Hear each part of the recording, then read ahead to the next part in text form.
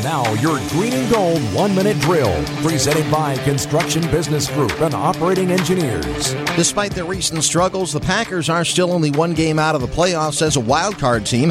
If Green Bay is going to make it to January, however, they'll need to have a better performance than what they got from Brett Hundley this past Sunday night.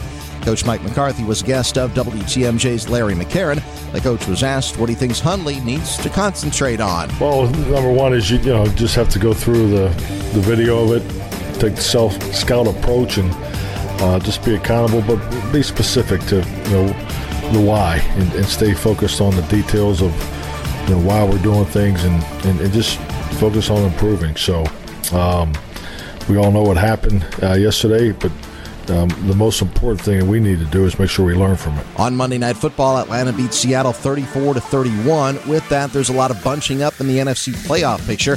Atlanta is 6-4. They hold the final playoff spot over Seattle because of the head-to-head win. Detroit is also 6-4. Packers, along with the Cowboys, are just one game behind.